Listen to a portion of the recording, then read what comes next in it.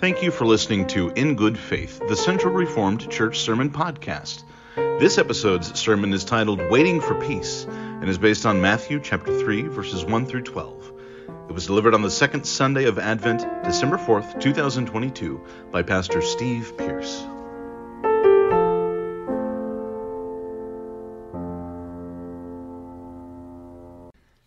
Well, we turn now to Matthew's Gospel as we continue in this season of watching and waiting. And as Pastor Matt Schultz reminded us last Sunday in his children's message, Advent is the church's new year. And so we are beginning a new liturgical year, all of us. And we are considering once again God's promise to each and every one of us that there are better days ahead. That what God did long ago was the impossible. But because God did it, it changes the present and our future. We are living in the already but not yet kingdom of God. Matthew chapter 3, the proclamation of John the Baptist. Listen now for the word of God. In those days, John the Baptist appeared in the wilderness of Judea, proclaiming, "Repent, for the kingdom of heaven has come near." This is the one of whom the prophet Isaiah spoke when he said, "The voice of one crying out in the wilderness, prepare the way of the Lord, make his path straight." Now John wore clothing of camel's hair with a leather belt around his waist, and his food was locusts and wild honey. Then the people of Jerusalem and all Judea were going out to him, and all the region along the Jordan, and they were baptized by him in the river Jordan, confessing their sins. But when he saw many Pharisees and Sadducees coming for baptism, he said to them, "You brood of vipers, who warned you to flee from the wrath to come? Bear fruit worthy of repentance. Do not presume to say to yourselves, 'We have Abraham as our ancestor,' for I tell you, God is able from these stones to raise up children to Abraham. Even now, the axe is lying at the root of the trees. Every tree, therefore, that does not bear good fruit is cut down and thrown into the fire.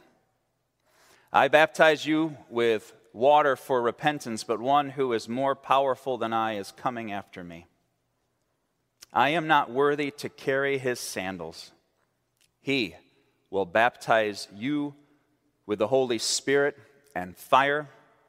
His winnowing fork is in his hand, and he will clear his threshing floor and will gather his wheat into the granary, but the chaff he will burn with unquenchable fire."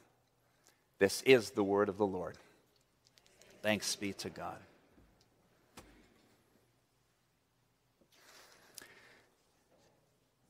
As a fifth grader at Cornelia Elementary School in Edina, Minnesota, Matt Woodley always felt sorry for a student named Gary. With his high, squeaky voice, hyperactivity, social ineptness, and his tall, skinny body, Gary was an easy target for grade school thugs. People teased Gary until he would, as they called it, spaz out. Matt Woodley he didn't actually participate in the teasing, but he didn't stop it either. That is until one day in December, when they were going out to the playground, he saw that Gary was on top of a snow hill surrounded by 6 boys. And they were hurling insults at him, flinging snow at him. They were teasing him. As Matt watched, something snapped inside him. He raced toward the snow hill. He dove sideways into the throng of boys, knocking out 3 of them.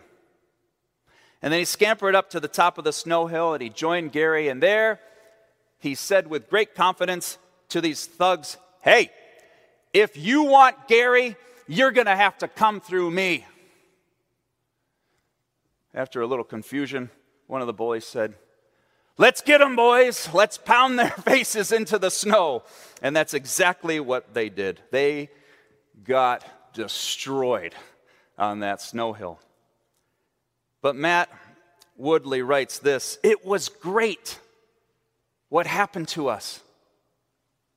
For the first time in my career as an elementary student, I actually cared about something beyond myself.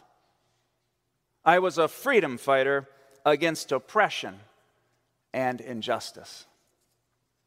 That day, on an elementary school playground, Matt's heart cracked wide open. He looked around the world, or at least Cornelia Elementary, and a voice whispered into his ear, "This isn't right. This is not the way it's supposed to be. Violence and injustice should never have the upper hand. There has to be a better way." And to this day, he has no idea where the voice came from, but he says that it was loud and it was clear and it was obvious. And the story reminds us of the voice that the people of Israel heard long ago through the prophet Isaiah. Words like this: "They will not hurt or destroy on my holy mountain, for the earth will be full of the knowledge of the glory of the Lord as the waters cover the sea." And later, these unforgettable words, words that the people of God held onto so desperately, the voice of one crying out in the wilderness, "Prepare the way of the Lord, make his paths straight." The voice is quiet at first, but then it gets louder and louder. The voice says to God's people, "You were made for better days. You were made for peace." And the Jews who first encountered these whispers had a word to describe exactly what those better days would be, and the word is shalom. It's the same word the Jews use to this day. Shalom, peace in Hebrew. And in the Bible, God's peace, shalom, meant so much more than simply the absence of war, and we all long for that, especially as we see what's going on in Europe and in other places. Now, it indicated more than a positive state in one's soul or a private transaction between God and the individual. The longing for God's shalom, the waiting for peace, included those things, but for those radical Jewish believers, peace was much bigger, much broader.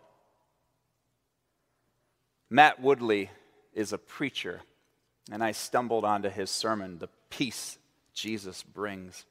And in that sermon, he writes with great confidence, shalom meant not only inner peace or spiritual peace, it meant wholeness and completeness throughout all creation. It meant the end of injustice. It meant the rich would no longer devour the poor. It meant all brokenness would be set right and healed. It meant that people would love one another. Shalom would flow deep and broad, embracing all of creation, including plants, animals, the waters, all the earth, all of it. For the Jews, the hope of shalom was wrapped up in a person, not a feeling. Someone is coming, they would say to each other. Someone is coming who will open the door to peace, to shalom. The question was who? Who was coming? They held on to Isaiah's words, "For to us a child is born, a son is given, and he will be called Wonderful Counselor, Mighty God, Everlasting Father, Prince of Peace. They held on to those words. They also held on to the words we heard in Isaiah 11. A shoot will come up from the stump of Jesse. From his roots, a branch will bear fruit. Who's coming? Who is this bearer of shalom? Where will he come from? What will he do? John the Baptist, the son of Zechariah and Elizabeth, was the forerunner of the one who would come bringing in this peace, the one who was greater than John himself. John emerged from the wilderness wearing bizarre clothing and had an interesting diet. But out there he preached on God's final judgment, and he preached the repentance of forgiveness of sins. And he offered a water baptism to confirm a repentant person's true desire to live a new life. His messages on repentance were never without the hope of forgiveness. And he knew folks couldn't have the hope of forgiveness without understanding in some small way the grace of God which offers that forgiveness. Those who courageously came to him, and there were many, those who came to him wanted to change. They knew they weren't right. They knew something was wrong. They needed forgiveness. They needed their brokenness to be healed. How many of us can relate to this moment right now? We can't quite put our finger on it, but we know there's just something not right within. Something is obviously broken, and it doesn't take long to feel the brokenness all around us. Countries waging war, pandemics lingering on, the flu season is already out of control. Someone this morning has received a bad medical diagnosis. Careers end abruptly. Dreams are shattered. Friendships end bitterly. Another marriage is on the rocks. Children disappoint. And there's loneliness. There's bitterness. There's pain. Now, if we're not careful, we'll let this brokenness define who we really are. We let it define us, but we shouldn't. In the midst of our most shattering circumstances, there's still hope. We heard this last Sunday. There's still hope. The baby, whose birth we celebrate every year with lights and ornaments, music, liturgy, and gifts, is the same baby who would later be called the Prince of Peace. He had no home to call his own, but he increased in wisdom and stature and in favor with God and the people. In the Gospel of John, we read this: what has come into being in him was life, and the life was the light of all people. And isn't it interesting that the same baby would grow up to have disciples follow him, and he would say, I am the light of the world. Those who follow me will not walk in darkness, but will have the light of life. The one in whom John the Baptist prepared the way is the one who brings healing to this broken world filled with broken people. He is the one who brings peace. And the thing is, the only way we can experience this peace is if we have an openness to the Prince of Peace. C.S. Lewis used to talk about our slightest openness to God is just enough for God to do amazing work in our lives. The slightest openness to God. Our slightest openness to the Prince of Peace may be just enough. But the moment we abandon this truth, even when things get harder and harder and harder, is the moment we not only allow our brokenness to define us, but to win too. My friend Michael Brown wrote a new book, and it's titled A Long Ago Birth in a Right Now World. Some of you are reading it for the Advent book study. It's very, very good. And in that book, he says this: If the evil of any given moment numbs us to the beauty of the Bethlehem moment, then Herod is victorious. And we just can't have that.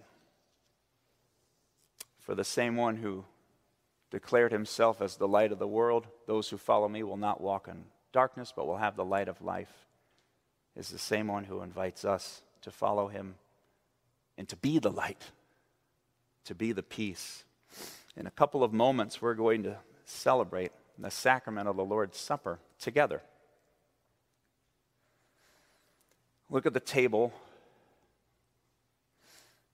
The antipendium is not covering the words, "This do in remembrance of me." They're right there for you to see. But look just above the table. What do you see on the reredos?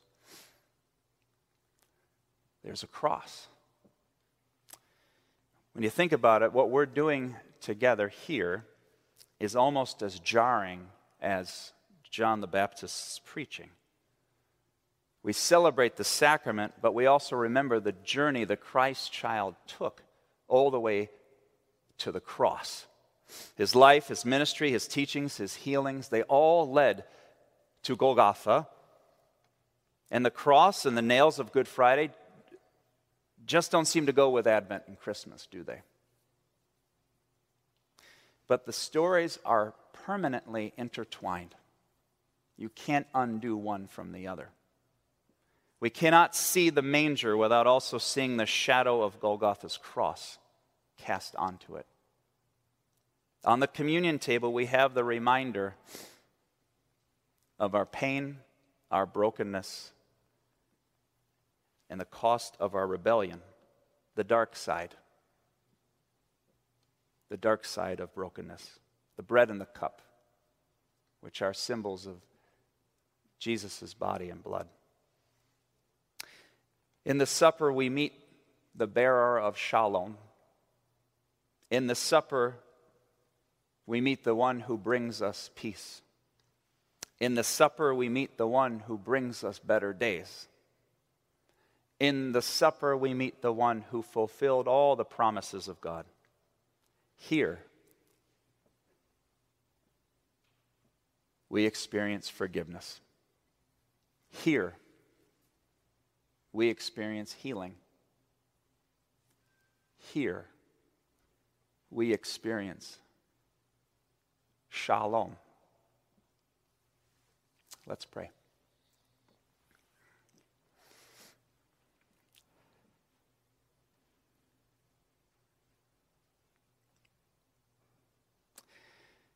Our gracious God, thank you for the gift of your word. Thank you for your peace and the promise of better days ahead. For all who struggle, even now, grant them your favor. May they feel your healing touch. May they experience your peace. We ask this in the name of our Savior and Lord Jesus Christ. And all God's people say, Amen.